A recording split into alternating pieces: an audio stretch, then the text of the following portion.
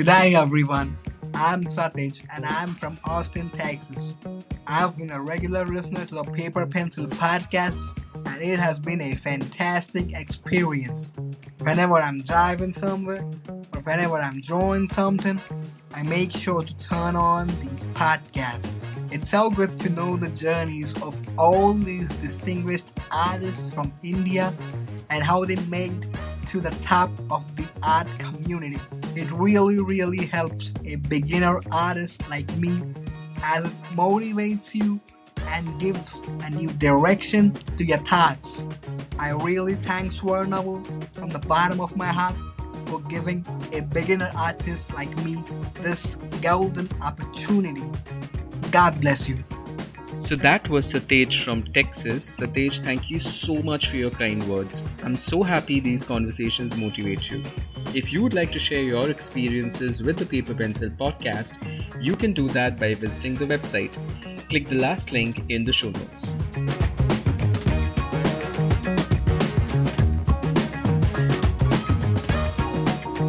Hello and welcome back to the Paper Pencil podcast. I am Swarnavo, the host of this show, where we talk about art and the artists behind them, their stories, experiences, learning, inspirations, and a whole lot of other things. Now, let me quickly remind you to subscribe to this podcast, and if you happen to enjoy this episode, tell your friends about it. Take a screenshot of this episode and share it on your social media. Now, today, we will go back to one of the finest art schools in the country. If you remember a few episodes ago, episode number 30 to be specific, I had the wonderful chance of speaking with Prashant Miranda. We spoke a bit about NID Ahmedabad, his experiences. And today, I'm super happy to have another NID alumni in this episode. So I'm talking about Kaveri Gopalakrishnan. Kaveri is an independent illustrator based out of Goa. I don't know why so many people are living in Goa these days, but I'm guessing that's a cool thing to do. So she's into a lot of other things, a lot of things actually. So illustrating for books and newspapers. She does a lot of storytelling through comics and other graphic mediums as well. And I'm quite excited to know more about her journey and a few of her projects like Urban Low Comics, Karak Collective, and also her Google Doodle that she did. So, Kaveri, welcome to the Paper Pencil podcast.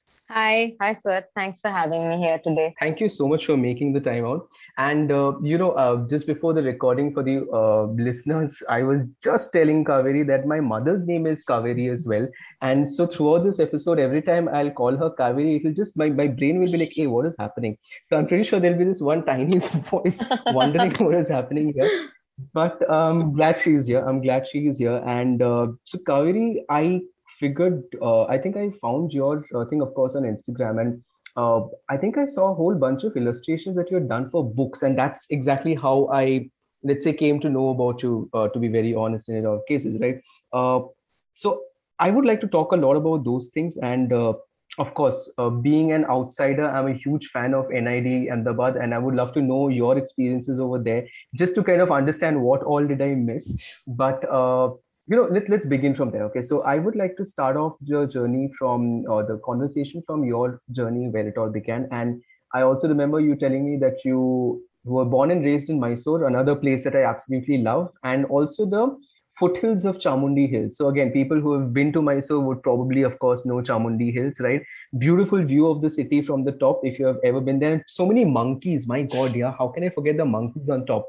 So turns out Kaveri was born and raised at the foothills of this very place. So Kaveri, over to you. Let's start off from there if it's okay. Yeah, definitely. So yes, I actually, which I didn't get to mention earlier, I actually was born and brought up in Chennai, in Tamil Nadu. Oh, okay. But that was the first, for like the early parts of my life, and that I loved. That was a great childhood. But we moved to Mysore, and I grew up at my grandparents' farm, which was also, I think it's given me, it influences a lot of my work. Definitely value the kind of peace and quiet of growing up there. And yeah, that was, I think my view of Mysore is pretty much that. I was telling you earlier, I don't think I know any of the fun places in Mysore because it was mostly on the farm, painting and reading and doing things like that. So what were you doing as a kid? Like you just mentioned painting. So again, what were you painting? Let's look at that. What were you painting as a kid? Um, I was a big Archie Comics fan and Mad Magazine fan. Hmm. So, Oh, nice. so yeah. So while I would like to say I did like some very beautiful paintings, I mostly used to make a lot of small Archie comic fan comics about like things like dating and boys and I don't know, people going to the beach or things that like basically we had no idea about as kids. So I still Right. love sort of copying those stories. I think that's definitely where my love of comics came from. That and Mad Hmm. because again, sort of satire. Right. But yeah, I love animals. I love nature. It's a big part of who I am. And growing up in Mysore, I kind of remember there always being cats and dogs and a cow nearby and Around. snakes and things. So Uh, I love like I do love animal and human crossover characters also. So a lot of the oh, time, okay. I have never noticed that in your art. But tell me, this was Mad available in Mysore when you were growing up? no, Matt was my father was a big comics collector.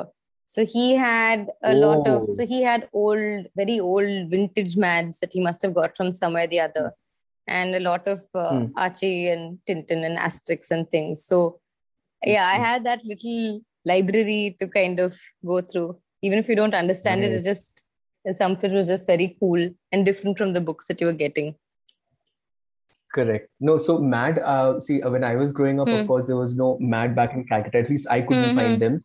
And sometimes I would get my hands on, let's say, these Spider-Man and like your Marvel and Yeah. DC comics. And sometimes in the Marvel comics, I remember there used to be ads of Mad magazine. And Hmm. I always saw that character, right? That character, Yeah. that guy Yeah. from Mad, Alfred right? Newman. Yeah. And yeah, and I would be like, okay, you know what, that's so cool. I would love to get my hands on those Hmm. magazines, but I could never. Hmm. Now, after moving to Bangalore in 2019, before the COVID, of course. Right. So I don't know if you know my favorite bookstore in Bangalore. I have spoken about that bookstore in this podcast so many times. Is Yeah. Blossoms. Oh, There's this thing called definitely. Blossoms Bookstore. You Definitely. know, right? So Yes. Yes. Blossoms, the first floor on the left side is their comics and the illustrated book section, Hmm. Hmm. and that is where they have a whole bunch of old Mad magazines that they sell, and I think they sell it for some 30 or 40 bucks, Hmm. like a Hmm. pop. Hmm. And I try to get my hands on it whenever I go there. I find something. So Yeah. recently I found this one Star Wars, this edition that they had brought out, wherein they have a collection Hmm. of all the Star Wars related comics that Mad had Nice. published ever Yeah. in one book. Yeah.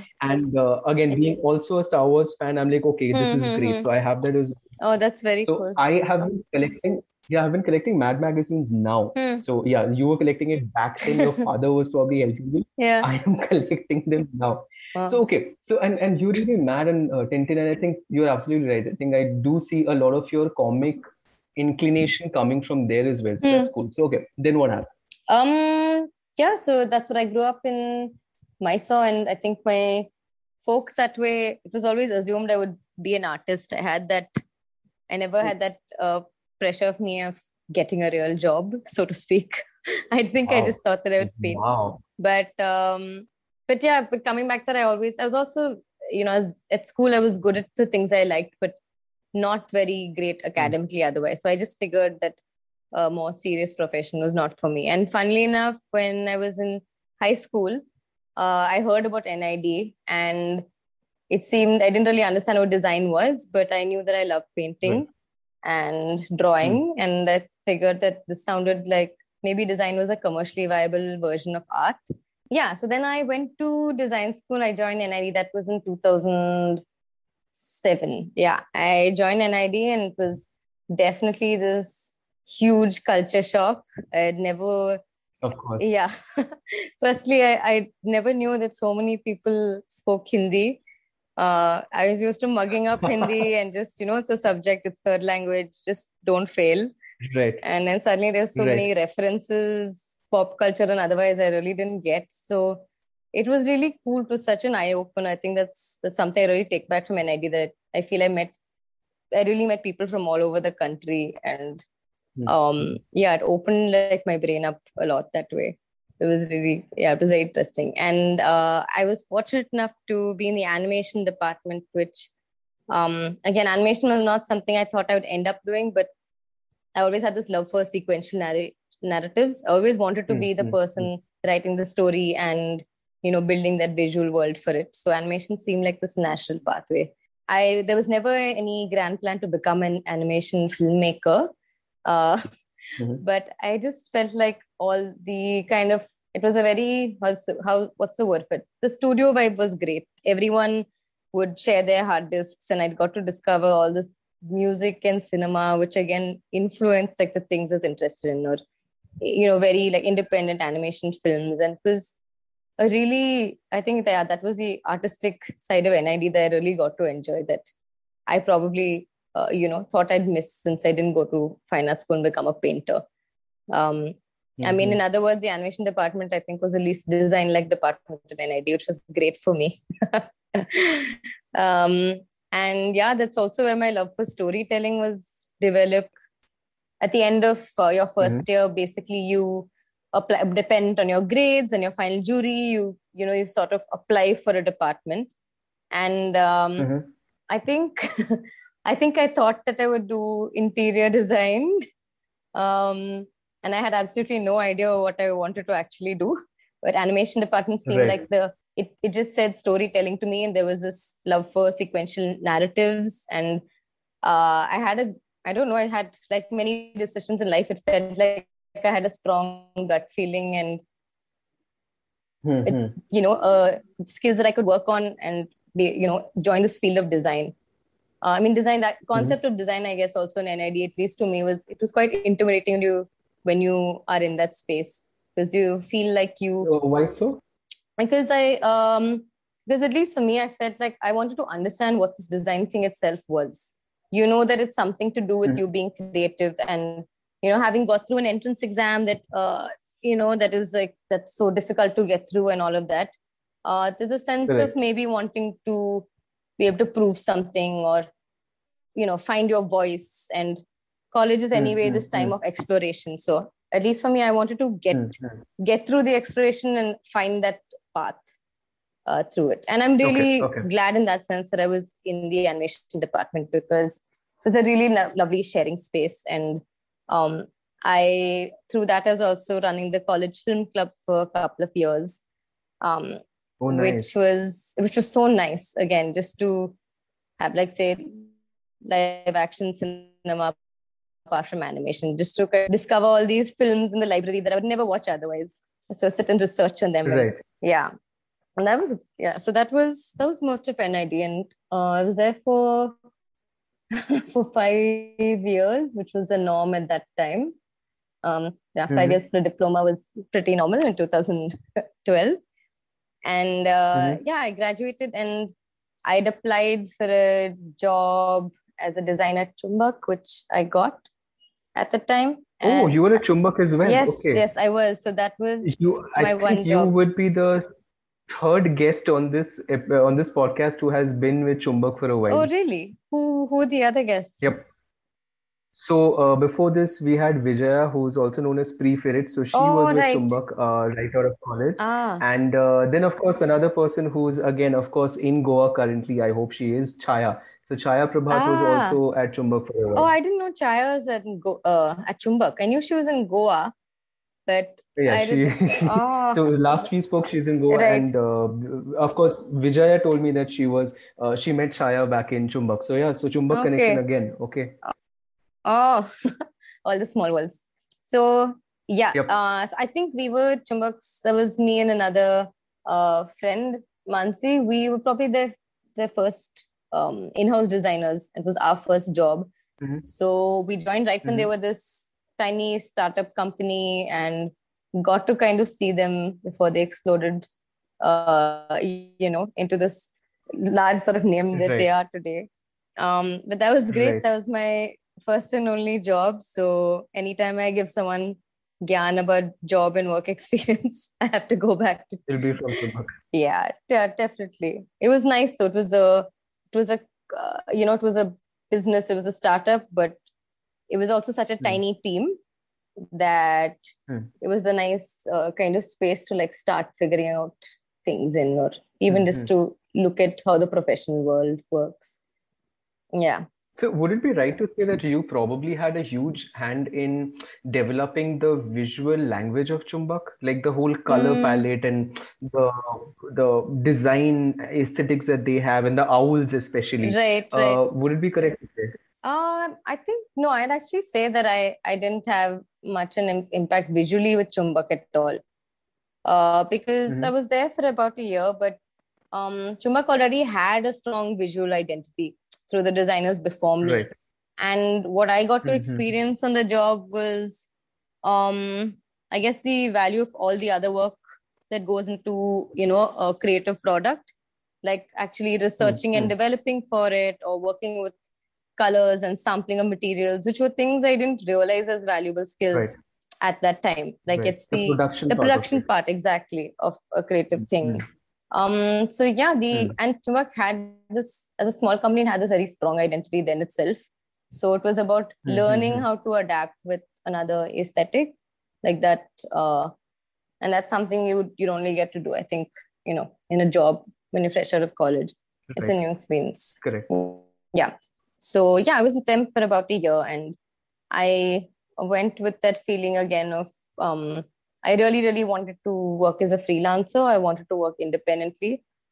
And I realized Hmm. my work process is like that also. I enjoy that amount of freedom and space to put in my best. And Right. I just did. I can empathize with you on that one. I can really empathize with Yeah. you. So even in my corporate job where, Mm, I talk to people about being a team player and stuff, I yeah. kind of go out and put out the disclaimer that, you know what, I know I am talking about being like I'm asking you guys to be a Yeah. team Yeah. player, but to be honest, I am more of an individual contributor because I Yeah. like it that way. And my Yes.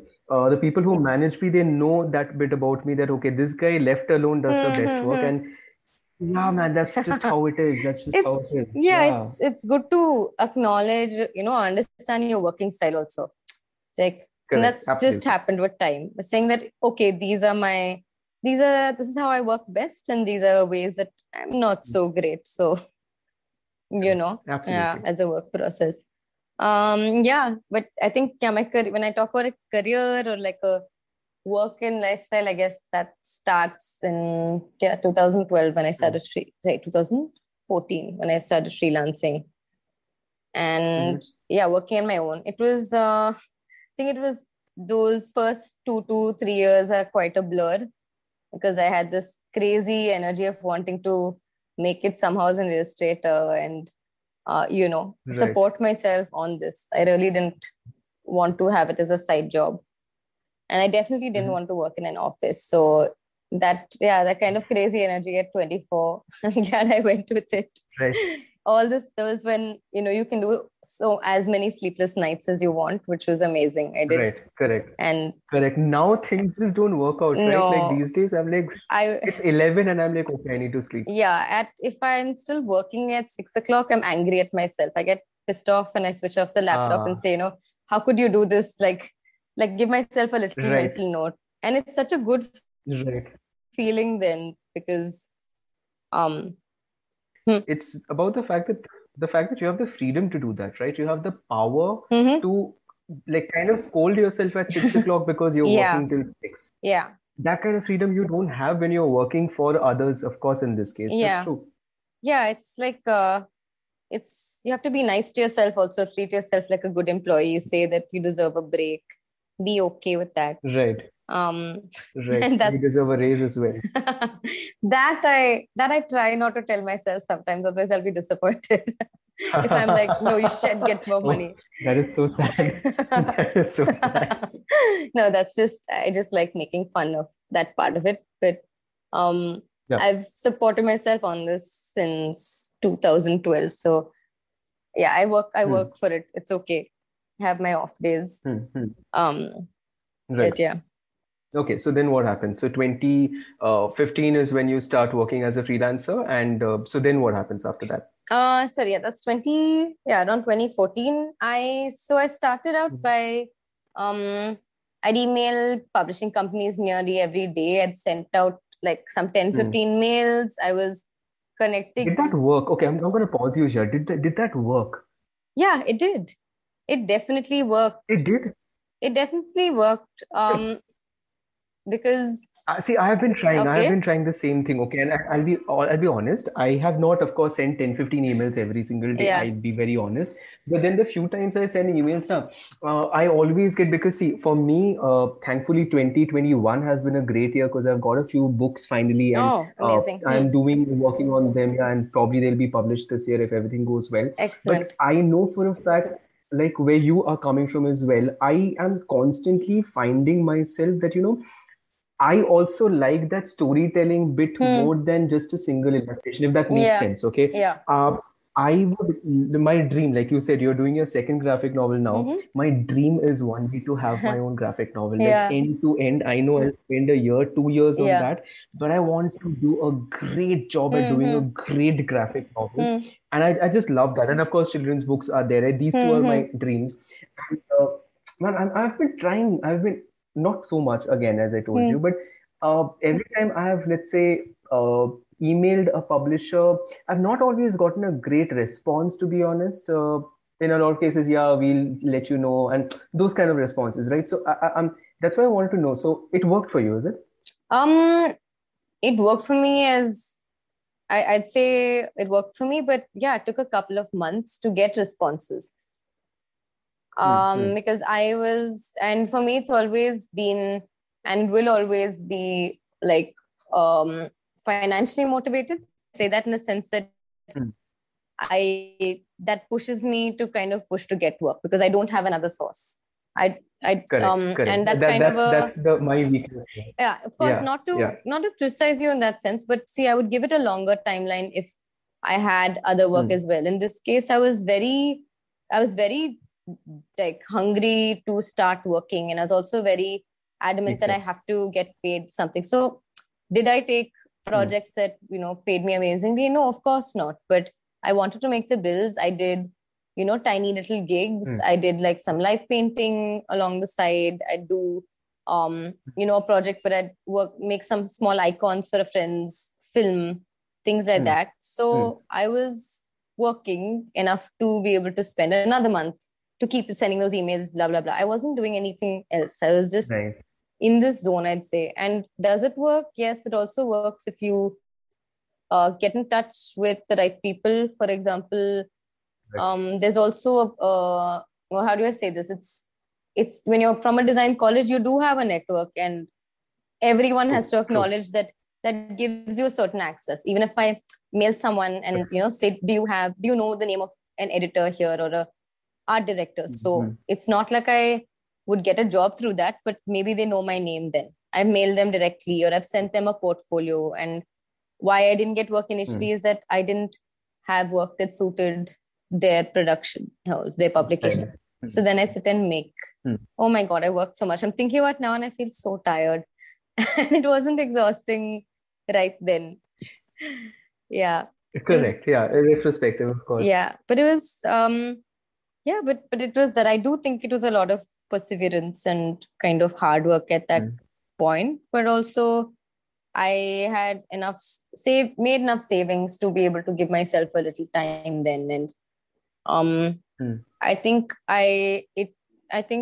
do I say this? Yeah. To be very honest though, like and this is the next part of my journey, I saved up to go for a residency at School of Visual Arts in New York. And that was something that was a very deliberate move at that time, because I felt I had no idea how to survive as an illustrator in India. I didn't even know if that was a viable career. And I heard about this summer school program in this at SVA, which was a college I really admired. And it was affordable enough. And I went for 2 months, but that was great because it was like a boot camp. Illustration was a stronger industry there. And I think in just those 2 months that I was there, I saw my own work differently, or I was more, how do you say it felt less trial and error for me. I felt like I was taught certain tricks and tips, like even things like be concise, or like, I don't know, it's terrible making presentations. I didn't know the value of how to present your work. So little things like that. When I came back to India after 2 months, I think I was more professional in my approach, and I came with like a little more structure, and I didn't feel as unprepared. And that's when projects started slowly coming in as well. Like it would be one tiny Right. book cover, but then it would lead to another from the same company, like that. Yeah. How many books have you done so far? Like, I know I will be wowed by the number, I'm sure. But yeah, how many books have you done so far? Book covers or entire books? Book covers, also entire books, the total number. Let's say how many illustrated by Kaveri Gopalakrishnan books are out there? Covers, I'm not too sure, to be honest, but I think it would be under 10 children's books covers, and I've done them all. That's what during the first, like, say 4-5 years of my career. Books, I think it was at 14. Wow. That is, children's. Yeah, they're 14. They're all children's books. Not including comics that I've done. These are entirely like illustrated books, like with an author. One or two of them, one was a private commission book. So that was a self-published project. Right. And comics I've done, whatever I've done, I worked on urban lore with Arti Parthasati. I think we discussed, brought that up earlier in conversation. Right. Yeah. Right. So, yeah, I think, but those again, I'd put under self-published. I've self-published comics and then I've gone on to sell them or apply them to be in anthologies that got published later. So, yeah, if we include that, that's maybe about 3 or 4 more. Yeah, when I did a graphic novel with Scholastic, that was the first graphic novel I worked on. Yes. Which was, yes. I mean, I can totally understand you when you say that, you just want to do one great graphic novel. I always want to do one great graphic novel. And it's a very amazing feeling also, just to work on something of that scale. I swear I can imagine this. I can only imagine. I'm sure you'll feel the same when you do it. But please, yeah. I just hope that day comes very soon. But I also know, what, it'll come when the time is right, because I am constantly evolving every day. Exactly. My style is evolving every day. So I know when it comes, I will be able to do justice to it. That one graphic novel, like, that's a dream.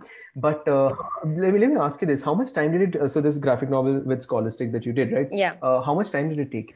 The entire process. I think this is with breaks and all, of course. I think it was a 140-page book, and I was working on one half of the book. So the half, like one of the stories. So that was 100 pages in a year and a half. Year and a half. Yeah. Wow. And that, I think, is that a lot or is that a little? No, I feel that's the correct number of days for that, because from whoever I've heard or whatever I've read, and from the little experience. So I've done a couple of books recently. I'm working on a couple of children's books, right? Again, 16 pages, 14 pages, the usual stuff, right? End to end, spread to spread, right? The amount of time I have been taking for them, and now when I multiply that to a graphic novel scale, I totally see myself at least working for 1.5 years at least. What do you think? Yeah, definitely. And that's at a pinch. Like, it depends on your treatment and your style as well. It depends on the kind of story you're working on. If it's a very artistic graphic novel, it will take you that much more time. You can't shortcut it. And I know what you're talking about. For some reason, my first graphic novel, I did it entirely by hand, and I will never understand till date why. Not that I regret it, but I was sitting and inking everything by hand, though I probably could do it as well on tablet. But that was a very cool feeling to, how do I say it? I felt like an old-time draftsperson or something, where you're just sitting and inking, filling everything in a very, like, it's like a nice zone to kind of work in, which you don't get with smaller publications, smaller illustration projects. No, I think I also know, because again, the coincidence of it, just last night, because I was sketching something, okay, and this random thought just ran across my mind. I was like, man, the day I do that one graphic novel, I don't know why am I giving it so much stress, but that one graphic novel, I really have a feeling I will probably end up doing a lot of work by hand. Like, at least the line work bit I will do by hand, and then I will probably take it to a tablet to kind of do the coloring part of it. I have a feeling I'll do that as well, because I feel the authentic, I know that's not a word, but authenticness, let's call it, okay? The authenticity of that graphic novel will come only when it is coming. I don't know, it's just, I think I know what you're talking about. Yeah. Yeah. Even I can't put it to words, to be It's honest, right? it has, I mean, it's just the process you enjoy, right? Like for me, it may look the same to someone else, but it doesn't really, that doesn't matter. Oh no, the line I quality mean, is so much I different. The mean, line to quality, dude. how do I say it? It might not, someone might notice it to the level that you're noticing it, but you brought something in just by enjoying the process. Like it's, True. you know, And if when you you feel look like, at it, you yeah, have a you can different see feeling. it. You can see the difference between something that you kind of, you know, put your heart and soul to, as opposed to something Right. that maybe was a project. I agree. Yeah. I agree. And I really hope one day somebody reaches out to me, or I can reach out to Yeah. somebody who can give me such a project where they say, you know what, take your time. Yeah. And I read the story and I read the draft and I'm like, Yeah. dude, this is the one. This is the one. I'm really waiting for that. It's like falling in love or something. Am I romanticizing it too much, Yeah, why Kaveri? not? I mean, I romanticize it, but I fully take it. I love the magic of making comic books and the romance of it, and you know Correct. how poetic it feels, and it's a great feeling. You know, I've Damn, been nice. making fun of it, but yeah, I still think it's great. How do I say that? I definitely think that you know, sometimes I see people do certain kinds of projects and I'm like, oh my God, how could you spend 16 hours? I don't know, like, you know, working like say on something like typography. I find it unbelievable that someone can work at that level. It's I have full respect. Right. But at the same time, I also get that I'll spend 16 hours on the colors of one panel. And I love every step of it. I don't mind going back and forth. There's no such thing as too many redos and repeats, but I'll know when it's clicked in and I'll know when I've found a way through it. So it's like choosing, you know, it's like choosing your pill sort of a thing. I You know, agree. I agree. like when you enjoy the stress of a good deadline, or you like the fact that something took a lot of effort or labor. Yeah. You are quite poetic, yeah, Me? Kaveri. You're very poetic. Oh my God. Yeah. I've really spent so much time thinking about myself during lockdown. I have lots of dialogues, lots of quotes and lines in life, I think. No, but that's really cool. But Just tell me this, okay? Because yeah, I want to be there one day, and you are at that place. You have a graphic novel out already with a major publisher, that too, right? thank you. How Yeah. does it feel when you walk into a bookstore and you see your graphic novel in front of you? How does it feel? It feels it actually feels very rewarding. It feels great. What I mean to say is that that's what I love about publication or like doing anything book related. It's something I've grown up with, you know, like reading books and thinking one day I'll make this myself. Or it's such a nice feeling. It feels like you're part of this world. And I know. I do like, it feels weird though. It feels like when you see your name printed, it's like, who is this person? They're much more professional than I am. They're much more adult. Yeah, that's really nice. That's a nice feeling for sure. That's damn cool. That's really cool. Okay, so you know what? Okay, great. So I kind of figured out your journey a little bit, and I think you've also worked with a few children's book publications, right? So I think Pratham would be one of the like Story Weaver in that case. Is that right? Yeah. I think you've also worked as an art director in a few places because I was just looking you up on the internet. Yeah. Have you also been into art direction? Yes. So I've a lot of the children's books I've worked on and actually end up working as an art director were with Pratham Story Weaver. So for about 4 to 5 years, my first children's book actually was from Pratham. I got a message one day from someone I never met before who said, you know, I just saw your work and I really like it, but can you perform a miracle in 2 weeks? And I was so desperate for work and I was so excited that I could do a book. I said, yes. No idea about anything. Oh, shit. And 2 weeks. Yeah, 2 weeks. And 2 weeks, I think it was maybe 10 illustrations. I'm not sure. But and full spread spot. They were, like at least like 2/3 of a page. And I generally preferred, even if it's a spot, I like doing a whole illustration. And it was my first book. So I was Mm-hmm. like, I will do double spreads. I'll do anything. I'm not calculating. But that was a really cool turning point actually, because the person who took this chance on me, to do my first children's book, and the book turned out well. I had a really good art director as well who, kind of took me through it. But the funny thing is that after that book, I was doing another book with him, and the same art director asked me if I wanted to direct as well.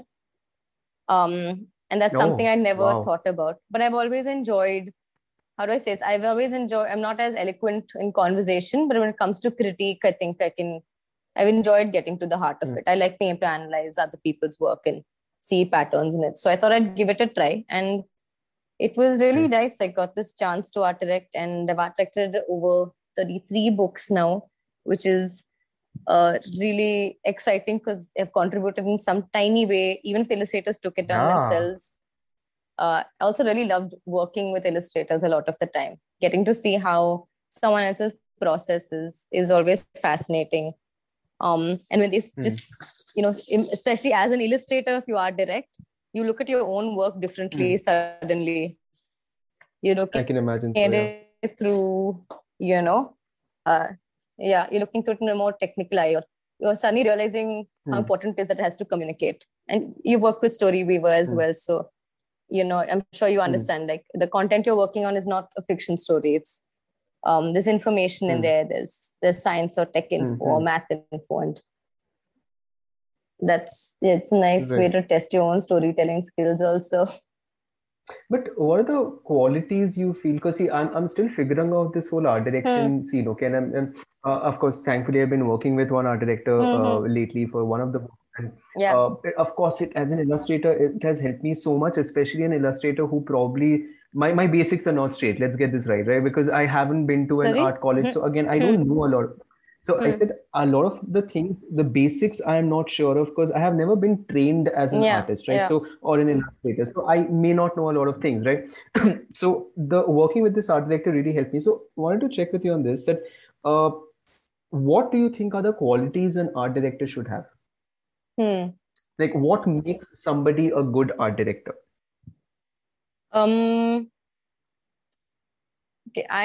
I'm thinking my first art director, as Yamini, who I worked with, she was a great art director for me because she understood my process of way of working. If I was stuck with something or taking a while, she'd be able to suggest a different way of looking at something, or she knew what my strengths were. So it made it comfortable for me to work as an illustrator. And also it's important to feel like your art director has your back. They're the in-between with you and the company. So, if your art director is saying, send me this quickly, it's, which is their job, of course. It's different from them saying, if you're stuck, can we figure this out? Or even, and it doesn't matter if they're from a visual background or not. I mean, I had a great art director who was, from a more editorial or creative writing background, but that worked better for me because I didn't want someone to hold my hand visually. But as an art director, I'm very visual. I'm an illustrator. So I had to do the opposite. I had to look outside my own work. And I think times where I was successful as an art director, I feel like my job was done okay, is when I knew when there were some illustrators I worked with who needed zero guidance in that sense, or who just take on the project and end to end I knew, and they knew that they deliver perfectly, entire trust. And there were some illustrators who enjoyed talking about it. They enjoyed sending me rough sketches over WhatsApp. It was a very loose process and there wasn't a very formal relationship in it. But I think figuring out the working style of the person you're working with it really helps you become a great art director, because the person who's illustrating finally will want to give it their all. I wanted to not quantify my work as much when I felt like the person, like I'm not just handing my art over and I'm done. You want the person to feel involved in the project. I think that, and very direct feedback as well, along with all the hand-holding and getting along. It's knowing how to critique someone also, because there are a lot of hurt feelings also sometimes There Yeah, can that's be, true. if That's you true. fall in love with your own work. I so know what you're talking Yeah. about. I so know those moments as an illustrator when you get your heart broken Yeah. and you get it broken so many times. Yeah. It just like I Yeah. don't know what it does to you. Yeah. But that makes sense. But talking about process, Hmm. Kaveri, what is your process like? Okay, so when you are, let's say, approaching a new book, let's say you get a draft for a children's book, okay? Yeah. How do you approach it? What is your like first thing that you would do, let's say? Um, I'm trying to think. For a children's book, it's different for each project. So let's say Children. children's book, yeah. So for a children's book, the first thing that I do is I like to get as much information as I can, or even author's notes on who are the characters, where are they based, where did they grow up in a small Right. town or large town, little kind of information that's not there in the book, because I want to start. Hmm. I don't do character design usually when I start. I like building the mood. Hmm. So the way I work Hmm. now, or maybe in the last couple of years, has been I try to think of the mood or the feel of the book and come close to that. Mhm. And then, for example, a book that I worked on was there's a family, and it was a Sikh family in Delhi. So I was thinking of my friend's house, and I remember their house was a very Mhm. tiny house, but it had a nice balcony. So I put that as a setting. What I'm trying to say is I try to Hmm. build the mood, think of references in my head, and then I Hmm. Hmm. the one of the first things I do then is kind of roughly block out a scene from the book, or a Okay. page. I Okay. block out what it's like. Again, is it afternoon? Is it morning? What's the temperature like? Maybe figure out roughly what the colors are in there, or if there's an Hmm. area. Now I think a little more in terms of lighting. So I think of where the light Hmm. or where the Hmm. eye is going to go in that scene, the composition. Okay. So once Okay. I have that, it's like a building block for me, because then I from there I do rough thumbnails. Again with thumbnails, either I already know what I'm going to do, so they're just kind of stick figures or a few notes. Or Hmm. to be honest, now I don't really do thumbnails anymore. I work on the same file. I just start doing an underpainting of it, because Okay. I'm more comfortable with my style now. I'm comfortable enough to know that this rough will probably work as a thumbnail. Whatever changes need to be, and then I'll work them on as details later. It gives me a little Hmm. less room to go back to the drawing board, but it also makes me tighter, more confident while I'm drawing it, and the thumbnails end up getting approved. Um, that's in the more technical front, Hmm. but like I said, I try to not stick too much to a storyboard with the book, and not get too attached to the characters. Also, let them change. It's fine while working on it. And again, I like doing a kind of, I don't like working on one illustration and then the other and keeping that gap. I like working on a set of them at least, so it feels like they're part of the same family, and then keep Okay. returning to that and seeing, like, I'll send a set of 5 scenes to the AD, for example, and I get that feedback, try to Hmm. apply it to each of them. For example, if the feedback says that the colors are too dull, or that we're losing this Hmm. detail Hmm. here, Hmm. then I try to apply it to all of them, so it saves me time later. Hmm. Hmm. Yeah. That's how I work. That's how I work now, pretty much. Of course, and rushing at the last minute to fill in all the detailing. Right. Yeah. But uh, so TK, but also maybe you know what a parallel question, not exactly related to this, but Hmm. again, I think we can bring it back to this part, which Hmm. is uh, how would you define your style? Because I have seen your illustrations, okay, and I am very happy to see this, Kaveri, that you know what your illustrations they look very different. Like the style, I don't always see a very uh, consistent style which Hmm. sometimes just becomes like a box in which you are living, right? Hmm. And I don't know why, that's a feeling I get, that in a lot of your illustrations I see that you try to explore quite a bit, which I enjoy personally, right? So how would you describe your style? What are the components or the elements? um, I find it quite difficult to describe my style, especially as if someone Hmm. asks me, or even if I think of it for myself, because I can see the Hmm. differences. I feel like I keep changing it every year slightly. Hmm. Hmm. What I've heard from I think other people or friends have maybe said, is that it's quite flowy and light. I Hmm. think I Hmm. see that. And those are the only two words I can kind of think of. It's again, I really don't know what my style is. It's a bit fantastical and magical and scribbly to me because that's the kind of art that I relate to and I enjoy.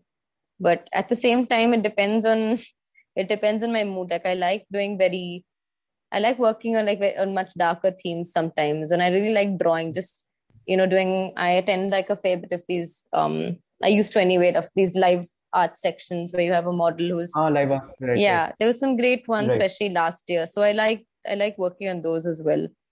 Um, but yeah, I do think that I don't know what the words apart from flowy and light, but I do think that there's at least to me there's a lot of layers to something when I paint it. At least I can see it. Like even if it's a small scene, I feel like I always have 4 or 5 more scenes that go along with that. Like it's fleshed out enough, or it's ready to go. It's ready to become a small comic in itself. Like every illustration that I do, and I don't know how to put It that kind of in words. roots back. Sorry. Yeah, it kind of this whole comic thing and storytelling thing. Every time I see that, what your answers, they kind of come back and tie down in a very Yeah, nice little knot, that's a which nice way is of putting about it. comic and storytelling. Hmm. Yeah, like Yeah, a so I cyclic. always see this happening, man. Exactly. There is this one scene to it. Like even if you're building one scene, you're also thinking about 2, 3 other scenes which will come before and after that to Yeah, complete the story in a way, yeah. which is quite interesting. Okay. So you know what are you working currently? Is there any book? Is there any comic that you're working on currently? Because after this, I would like to go back to your projects Yeah, also and talk about like urban lore and other stuff. yeah. But right now, what are you sketching these days? Right now, so I'm going to be working on a graphic novel, my second graphic novel. Mhm. Um, Mhm. which yeah, I'm extremely excited about because I've been working on more fantasy, magic, darker themes lately, and Mhm. without saying too much, this graphic novel is going to be something there, like in the supernatural realm, and I don't know if I can Wow. do justice to the amount of graphic novels I've read or artists I follow who do work in this area. But I'm excited also because it's going to be like at least till 2023. And Mhm. Wow. yeah, I know it feels like the right time to work on a large project. Right. Yeah, and I'm at the very early stages of it where I'm still trying to imagine this entire book. Like I can think of a few Mm. characters and stuff, but otherwise Mm. I'm still getting into it itself. And that's going to be really exciting. The book it's written by an author. I mean, as in it's not my Mhm. script. And that's Mhm. also going to be fun because I think a graphic novel's version of a book is like a translation. You have Right. to. There's so much that you're going to be showing that can't be said, and unlike in a graphic Words novel, and yeah, text. there's so many, and there's so Correct. much pressure on you also to communicate so much, in a single Correct. scene. But yeah, I'm really excited about that, and that's what looks like is going to be in my horizon, at least Till as a 2023. yeah, at least for a while. Wow. I will take up other stuff alongside, um, but yeah, this is going to be my focus. So let's see how it goes. Wow. All Very the best to early. you. All the best to you. Thank you. But if it's supernatural, I'm just Hmm. thinking, like the moment you said the word supernatural, I'm just thinking suddenly you will have so much of extra freedom to convey things in so many different ways now, because now once the let's say the rules and the laws of the regular world do not apply, then you suddenly have this extra freedom to experiment a lot with the narrative and like the Yeah. visual narrative in that case. Yeah. I think that's going to be very interesting. Yeah. It falls in the area of like magic realism, which is not full blown Hmm. fantasy, but it's not a parallel universe Hmm. yet. But it's something like, if I have to say, Harry On the verge of Potter-ish that. when Harry Potter, yeah, when he's correct. in the Harry Muggle world, Potter-ish. where you have regular life, but there's Correct. some elements of fantasy that are just taken for granted. Nice. That's a very Nice. exciting genre to like explore and kind of work with. And supernatural, of course. I'm terrified of the dark, so this is going to be this is going to be great fun. You facing it. Yeah, Yeah, you facing it. yeah, I know. It'd be great. I still Okay. love it. Yeah. Hmm. Graphic novel suggestions, because even I read a lot of graphic novels. Hmm. So what would be your like top three? Oh no. It's like whenever someone asks you a list, your mind goes blank. Top I know. top three. I'm trying to think of graphic novels that have really influenced me. Actually, I'm going to go right back to Blankets by Craig Thompson. Because that was one Hmm. of the first slice of life graphic novels I read. And before that, it was, DC, Marvel, Tintin, Asterix, Right, Diamond, right, whatever. So right. I loved Blankets because it had a lot of heart in it. And it was just the story of someone growing up.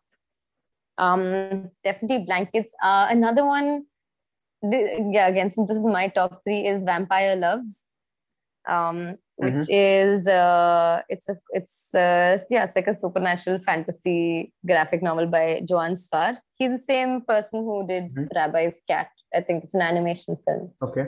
I vote for Hmm. that because that is satire. At the same time, it reminds me. It's got that mad vibe where you have these strange looking characters, almost like the Sunday section of the comic, but they're saying extremely Huh. profound things. Um, and I love it anyway. I'm definitely putting that in there because I haven't read anything else like it after that. Okay. And Okay. I'll definitely. I think I'll go for Three Shadows. Um, Hmm. God, I don't remember. I want to avoid saying this because something. But he was basically the Hmm. storyboard artist for Hunchback of Notre Dame, the Disney movie. Oh, okay. Yeah, and Okay. this is Okay. his graphic novel. It's called Three Shadows, and it's beautiful graphic novel with his family living out in the woods and the three shadows watching them. And I don't want to tell you more about it, but it's just the whole book is it's like watching like a I don't know, it's like watching a film, and it's entirely just black and white brushstroke. Um, Yeah, yeah. I'm actually looking at the images of it yeah, on Google. It's damn cool. yeah, I really love that. If you've Love seen inking. Secret of Kells, we've seen this animation called Secret of Kells and Song of the No, Sea. not really. It's like a different style of animation. It's a different genre, I think. But it reminds me of that a little, like the way very lyrical kind of storytelling again, which appeals to me. Yeah, that's my top Okay, three. I'll I can definitely. yeah, I have a lot Yeah, more. I've made notes. I've made notes. I'll definitely look them I up. I'll will definitely look them excellent. up. I'll You send know you more. what? I'll tell you. I'd love to. I'd love to. So I'm slowly building a whole library of Yeah. graphic novels at my place here in Bangalore. So yeah, I'm doing. But I'll tell you Oh, where I am, where I'm stuck right now. oh, I'll tell sorry, you what. lost So you. right now, the graphic novels that I've been collecting over the past 2020, say, huh? So the last one and Yeah, a half years, yeah. they are mostly. I don't know why I'm doing this to myself, but the novels that I'm selecting are all color. Okay, so I don't know Okay. why. Maybe it's because like you know what, I just love the way they look or whatever. But I'm choosing a lot of them because I think I would also like to understand color through them a little bit. But then again, I do see a few of the things that you mentioned as well. So I think now it's slowly time for me to move towards, let's say, monochrome or let's say these inked Ah. one as well. So I Mm-hmm. first have to explore them for sure. Hmm. Oh, that's a funny say that I have I mean if we're ever in Mysore at the same time, I have this graphic novel library I've been building up for myself. But it's Nice. just all anytime I'd earn anything or like I had some extra money in college, I would just save it up and buy these graphic novels. Right. And I think I really miss my library. I think that's what I miss most about living in Goa. That it's just the best place to it's so satisfying to have a bookshelf filled with yeah these books and Graphic inspired novels. yeah and I think honestly I don't think I don't know about the color versus black and white thing about storytelling. These three I mentioned also because that's the kind of storytelling I'm thinking about these days. but Right. uh but yeah, for example, I don't know if you've read the Sandman series. There are people who are very Sandman, yes. like yeah who are big Sandman fans where you have I do like books that Mm, actually where you have a collection of artists in the same mm. story, like different styles telling the same story. Right, Yeah. right, right. You see that in a lot of films as well. You'll see a lot of films where they have got like two, three different directors doing it, or let's Hmm. say the visual language changes, which of Yeah. course gives it a very different treatment, which of course I really enjoy. So, you know what, talking about Google, I would like to kind of take this opportunity to get into that Google Doodle that you did. So, tell us about that. Okay. Um. So the Google Doodle, I think this to 2016. I think no, it was 2017. And I Google wrote in to ask if I'd want to be one of the contributors for a special International Women's Day Google Doodle. And why not? and I was super excited. And they said they were getting in touch as well as a comic artist. And it turned out that it was, I think, women from around, women identifying people from about 11 to 12 countries around the world. And we each had a word, for example, growth or flight or struggle, things like that.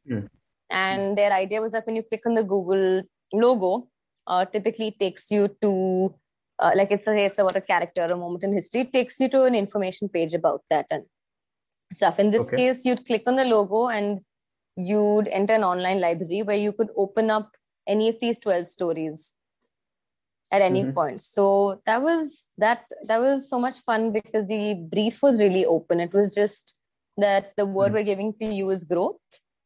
And I had no idea who the other artists were or what their words were. And they said that you get, I think, 5 or 6 panels. So when someone clicks on the Google logo, you keep clicking and you go 1, 2, 3, 4, 5. So that's the space you get to tell your story. It could be anything as long as it was in the dimension. So I did, when I think of growth, I think of what books have always given me, which was like a space of comfort or escaping to that world. And one of my strongest memories of growing up and reading also is when I used to take comic books onto my father's terrace in Chennai when I was growing up. My friends and I would take a pile of books and we would just sit there, drink juice and read books mostly. So cool. Yeah, man, so cool. Yeah. It was nothing else to do. It was Chennai, it was hot in summer and we were just sitting in each other's houses. So so my comic was basically a small character that's crawling, and it's the exact roof of my house in Chennai when I was growing up. So it's a small character climbing over the roof and with a pile of books and setting them up around her. And as she reads, she gets more and more excited and sprouts feathers, becomes a gigantic bird and flies away. Oh, wow. Yeah, so that was... Whoa. That was probably how excited I was to read books and why I have very high power in my eyes today. Also reading under the covers. Yeah. Hey, I used to do that. Yeah, that reminds me. I used to do that. So I used to read a lot of books. Not necessarily comics all the time, because when I was growing up, I had more access to, let's say, Enid Blytons and Roald Dahls and those category of books, right? So I remember I used to, again, the same thing, under the covers, and of course I should be sleeping, right? And of course, back in the day there were no mobile phones, so I would not have a torch to myself, and I had this one remote control car, let's call it, a tiny little car which had headlights. It had headlights, and those were nothing but LEDs stuck over there, and they had a battery, so you could kind of some light source. So I used to take it with me under the blanket, and I used to use the headlights of that toy car as my reading lamp, let's call it. And I used to read, and one of the, I haven't done that for ages. That reminds me, I've grown really old, man. I've not done that for decades. I mean, it's been such a long while. Yeah, now we can just put on our bedside lamps. I mean, now I don't even think about reading a comic in bed. That's I do. I still do. Oh, that's very good. My graphic novels. I have this routine now where I have a graphic novel throughout the year on the bedside table, and every night before going to sleep, I would at least do that. Or these days, I have also taken subscription to a few art magazines as well. So I have them. So just before going to sleep, I like to kind of, just look at some art and then go to sleep. So that's something that's so nice. It's been, I know, it's been such a great closure to my day as well. Cool. But this Google Doodle that you just said, is it available somewhere where we can probably see it, or the audience can see it? Yeah, I think it's archived on the Google Doodle archive. So if you type in Google Doodle International Women's Day and my name, or like 2017, then you should probably get it. It'll pop right up in the archive. Okay, I have Googled it, and I think I will find it later for sure. Yeah, there are a lot of things here. Acha, On the Roof, is this the one? Yeah, On the Roof. It's like a purplish dark. Found it. Yeah, found it. And From the Shadows, Two Hands Are Coming Out. Lovely. Lovely. you. This is really cool. This is really cool. Okay. So, Kaveri, you know what? I would just like to get to know a little more about you in a certain aspects, and then, of course, we can go towards a closure. So, see, you have done a lot of work with books, and this is a question which I'm asking more from a personal context, okay? Because I would like to know more about it, right? So, how do you charge? Okay, how do you charge? As in, and I'm not going to ask you the same question. Okay, how do you charge for your artwork? Because that's not the question. It's a little more specific. One is, how do you charge for your children's illustrated books? One, and compared to that, how do you charge for something as huge as a graphic novel? Because the day I get to do that one graphic novel, I should know, right, how to charge. So that's why I'm asking you this question. Yeah. So how do you charge for children's books versus a graphic novel? Well, with something. Second, sorry, my cat. Yeah. Well, with children's books, in both cases, first at least the children's books, the publishing house usually has a budget. And how do I charge? I try with a graphic novel. To be honest, I look at. It doesn't make sense for me to look at pagination to do like a per page or per panel cost. Right. But since we're talking volume, I look at how much time it would take me, how much time realistically it would take to work on this project. And again, the kind of treatment, the kind of effort that I'm putting into it. And a flat rate works better in that sense. Publishing houses have a royalty scheme typically, which you can negotiate for. So I go through that, and let's be honest, there isn't a lot of money in publishing. So it just needs to, it needs to be worth it in a sense for the amount of time that I'm putting it. Or it needs to be the kind of project where I feel like I can work on something else during that time and come back to this. That's also there. Yeah, I'm trying to think of a better answer for you. To be honest, I think there's definitely, I'll do the typical sort of calculation, which is looking at your years of experience or your volume of experience, forget years, volume of experience, how much time one takes and how much you think that you kind of afford to be paid. So I keep in mind international standards, and then I see what the usage of that work also is. That's a factor in the costing. So where there would be a negotiation would be if the entire rights are being sold over to a company. So the ownership that they have over it, for example. There have been times where I've quoted for a book, but I've kept the copyrights for it. And maybe I've done some prints from it. Maybe I haven't. Maybe I've developed it into something else. But those are all basically, the more that one kind of gives to the publishing company, the higher the costing would go. That's pretty much how do I charge. Does that make sense? Is there's something in there? It does. I have two questions. I have two follow-up questions to that. So one is, would it be okay for you to give me a rough sort of an number, okay, for let's say a graphic novel versus a 16-page children's book? A rough number. It need not be your number, but like a rough standard, let's say. How much should illustration for a graphic novel? And let's say it's a graphic novel which is like really detailed and you're really putting a lot. Maybe it's colored as well. Compared to a children's book, which also is a pretty neat, packed sort of a children's book, but 16 pages. As in both in print, right? You're talking about being published. Both in print, yeah. I'm trying to think, a 16-page book. I've worked with so many different budgets. I'm trying to remember which were the ones that kind of made sense. If I'm talking, and I'm talking about a mix of like spot and full page and etc., all those technicalities. I think what's typically offered for a 16-page book, these are rates I've worked with in the past, may or may not work them now, would be like, I think it's like, it works onward somewhere from 1,500 to 4,000 per illustration. roughly, I'm thinking, for a 16-page book. So the math on that. Right. Yeah. So that's one. And the second question I wanted to ask as a follow-up was the copyright bit. So you just mentioned that, sometimes you would want to keep the copyrights Yeah. with you, right? And I have been thinking about that as well. So my question to you is, what will an illustrator do? And I'm asking this because I don't know again, right? So what can an illustrator do with the copyrights to an illustration that he or she has made for another book or a children's book or a novel? Like, why should I keep the copyrights with myself and not give it to the publisher or to the company? Well, I would probably, the way I learned to understand this was if I rephrased it and said, why would I sell the entirety of this image, like the idea, the concept, execution, everything, to an entity at this rate?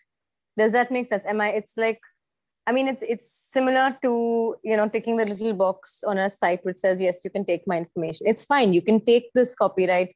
You can use it.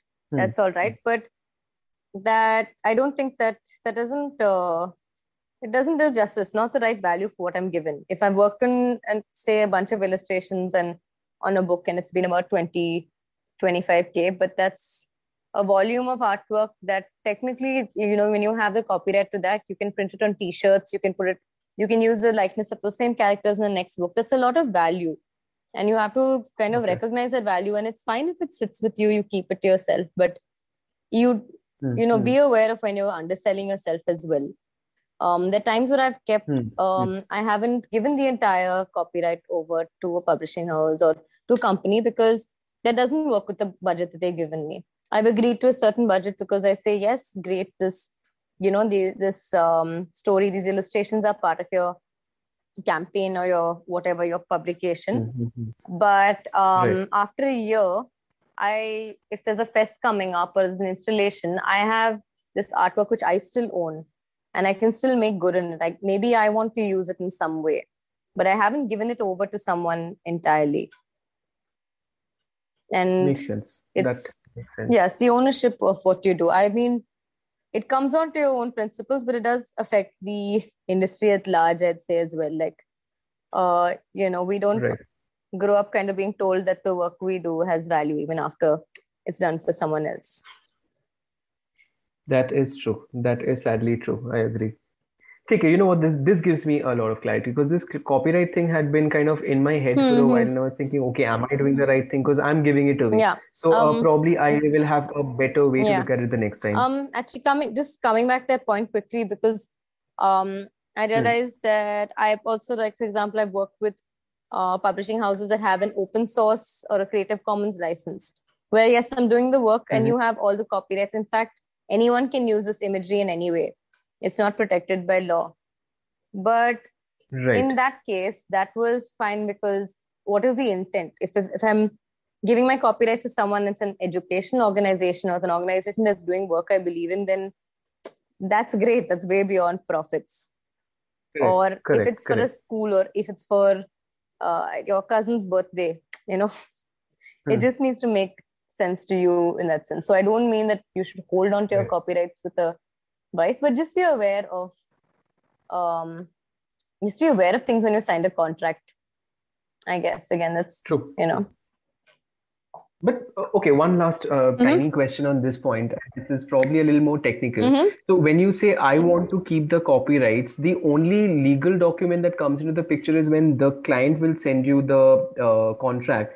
Only over there should be a clause written that the illustrator will retain the copyrights or the rights to the illustration. Yeah. That's it, right? Yeah. And when whenever it's mentioned, for example, when a book is published and it says copyright, story copyright, illustrations copyright. So usually illustration copyright in most cases will belong to the publishing house, as you can see. So yeah, that's where it comes about. But otherwise, in your contract, again, unless it's specifically mentioned, usually it will say that this work was created for the benefit of, like, A was created for the benefit of B for this project, or it will just say that the entire rights are taken. I mean, these are right now. So I'm looking at a book right now, which I have been looking around for a while. It's by another NIDN whom I wish to call to my podcast sometime, Rajiv. So who's sorry? I was looking at the last page. Rajiv, I don't know Oh how to yeah, pronounce his I last name. Eipe, I IP. How is I it? I No, Ipe. yeah, Okay, I have no yeah, clue. definitely. I So Rajiv know. Ipe, right? Yeah. Oh, he's an amazing illustrator. I really look up to his Yeah, work. he's an amazing. Yeah, Yeah. yeah. Me too, me too. I've been collecting a few of his books Hmm. so far, and I did notice last night while reading that, you know what, the pictures were under his copyright. So Hmm. Hmm. Hmm. that kind of answers the question for Yeah. me now. Yeah, so thanks for that. Yeah. Not a- Perfect. So with this, I would just like to go back to a couple of things and then we'll close, which is let's quickly talk about this thing that I read about called Kadak Collective. Mhm. What was that? Um. So Kadak was I mean is collections, basically a collection of from artists from South Asia. At the time, it was Indian artists sort of scattered around the globe, around I think 7 to 10 of us. And it started Mhm. as a collective where we wanted to make work together. A lot of the work was on themes of gender, sexuality, identity, things like Right. that. And it was just a collective of different practitioners. There's graphic designers and animators, filmmakers, a mix of us. And Mhm. the our first sort of project that we did together is we applied for a stall at LCAF at East London Comic and Arts Fest, and Mhm. we got a table over there. So I and two, three others, we in London, and we collected all of our work and we sold to the stall. It's something as simple as that. But the idea behind Kadak was, I think Kadak is like having Kadak chai, like sharp, fighting, Right. strong, and that was the kind of tone of voice that we were going for at the time. So it was a pretty exciting space at the time because we all had different jobs and different sort of paths, but Mhm. the kind of content or things we wanted to make together, not just make together. In a lot of cases, we'd put our books out together in exhibitions or apply for things. And our work was entirely, none of it was made in the same context or space, but it somehow came Right. together. It felt also like we had a safe space for conversations and, Right. have each other's backs. So, yeah, Kadak since then, I mean, that was when I was more actively a part of Kadak then, but the also put together the bystander anthology, which was Mhm. which has about 50 South Asian artists from around the world, and the theme is the bystander. It was Kickstarter crowdfunded. So Mhm. yeah, I think the Kadak collective is that way pretty active still, and um like we put this out and it just got nominated for an Ignatz, which is which is a really big thing in the comics world as well. Big deal. Yeah. Yeah. So it's changed a lot in its form since then, but Karak was also the first collective where I self-published my own comics under and started telling more stories or Mm. collaborated with others. My work partner then as well, Aarti, who she and I had done Urban Law together. She was a part of Karak as Urban well. Law, right. Yeah. Okay, and one final question would be you and writing. So I know that you also mentioned before the recording that you are also a writer and you have been meaning to probably have. So is this a dream as well that one day one graphic novel which is both written and illustrated by you? Yeah, definitely. I think that one day, I'm hoping it's pretty soon. I just chickened out this year because I felt like it was too much thinking time to work on my own book. But I do love Hmm. writing. I've always written like not entire stories, but I've always scribbled or written in comics. Like I've always had pictures and had words. They've been equally important. And Great. even now, when I think of story ideas or I make personal comics up online, it's always um, kind of like a small poem I write. I mean, if you read it out loud, it'd be spoken word poetry, maybe, but it's just a series of random words and they're like cues for me. So Oh, so they're like prompts for you. that prompts, Nice. yeah. That's a good idea. So Yeah, that that's a that great idea. that comes naturally. Like I like doing that part of it, and yeah, as an illustrator, you don't get to write too much. Um, but I Hmm. did a very research focused masters, which finished last year, and I wrote so much Hmm. during that. And it was all design research based stuff, but it woke this up a little bit. I definitely want to write more. I have lots of stories and little scripts that I want to work on, but let me handle this monster So of a book first. And correct. So yeah, 2023. So yeah, only after that, is it? yeah, I think All right. a little bit. Yeah. It'll have to wait. Perfect. So, you know what? With this, we come to the last question that I have to ask you, Kaveri. And of course, after that, you are free to go. So, my last question would be again, this is a question which I started asking to my guests recently. And Right. it's what has art taught you? Okay. Because Hmm. I'm finding it very interesting because art has taught, I have taught myself art, yes. Yeah. But art also has taught me a lot of things in this whole journey. So, what has art taught you? Hmm. Um. Okay.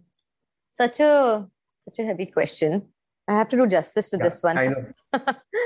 But like I said, I have no excuse for not having thought about this the last year or two. There's been so much thinking time. I think I what art means to me is that it's a very stabling and grounding force. I mean, what I mean to say is that it's on one hand, it's my career, it's what I do. On the other hand, it is a very big part of my identity. It even if I have art blocks, for example, like just the process of trying to get out of an art block, however many months or years it takes, is still a process where you're making something.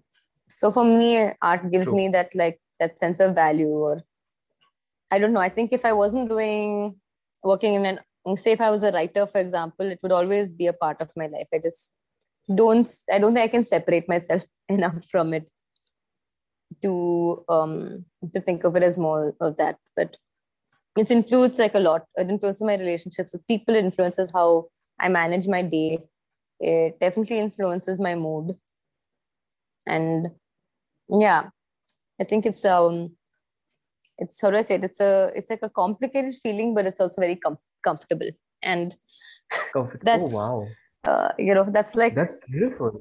that's like, it sounds like a movie I want to watch when I'm describing it that way.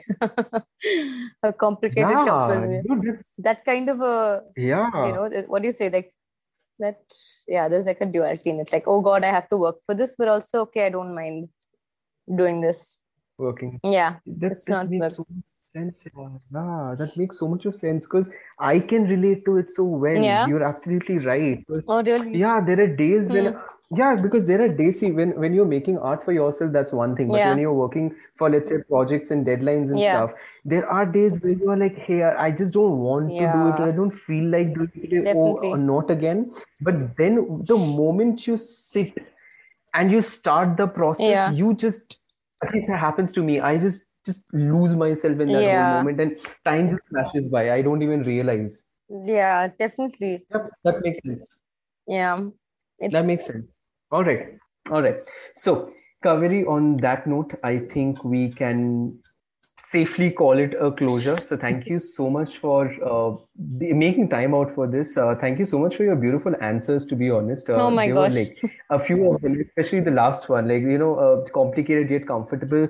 I think I will use it somewhere. I think Yeah. I Yeah. may want to use it somewhere. So please don't keep the copyrights. Keep it at public so I can use it sometime. But Okay. it was such a lovely conversation. Thank you. Thank And you. I will. I promise you, I will. I don't know if you still have royalties to it, but or not. But I will buy your graphic novel. What month is this? September. Chalo, I'll buy it this month itself. But I would like to go through the artwork at least. But yeah, that's something which I'll do, and I'll really look forward to 2023 when I am probably how old will I be? How old are you? 32. Two. 29, am I? Yeah, 19. This is what year? Oh shit, I've forgotten everything. This is Okay. 2021. Huh. So I should be 90. No, sorry, 92. क्या था? कुछ भी बोल रहा हूँ. 29. I'm sorry, I'm 29 Okay. If you're currently. By then, I think I'll be. By the time the book comes out, I'll be 32. Yeah, oh I'll be in my 30s. well, Around. Yeah. you'll be my age then. So All right. yeah. So I will be at the place probably where I can digest these things.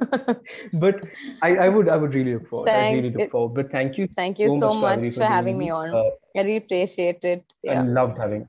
Yeah. I'm really Love looking this forward to conversation. seeing this. It's going to be my being first time part of a podcast. No, so you can't see this, of course, but you'll have to listen to this. Yeah. But yeah, that's about it. But yeah, Exactly. Yeah. that will definitely be there. Thank you so much. Thank you. Thanks. All right, so that was my time with Kaveri. I really hope you enjoyed this conversation. And yes, the links to her work would be on the show notes below. So make sure you check them out. And if you enjoyed this conversation, please tell your friends about it. Maybe put it up on your social media stories. That'll really help. And I will see you again next week with another guest. Till then, cheers.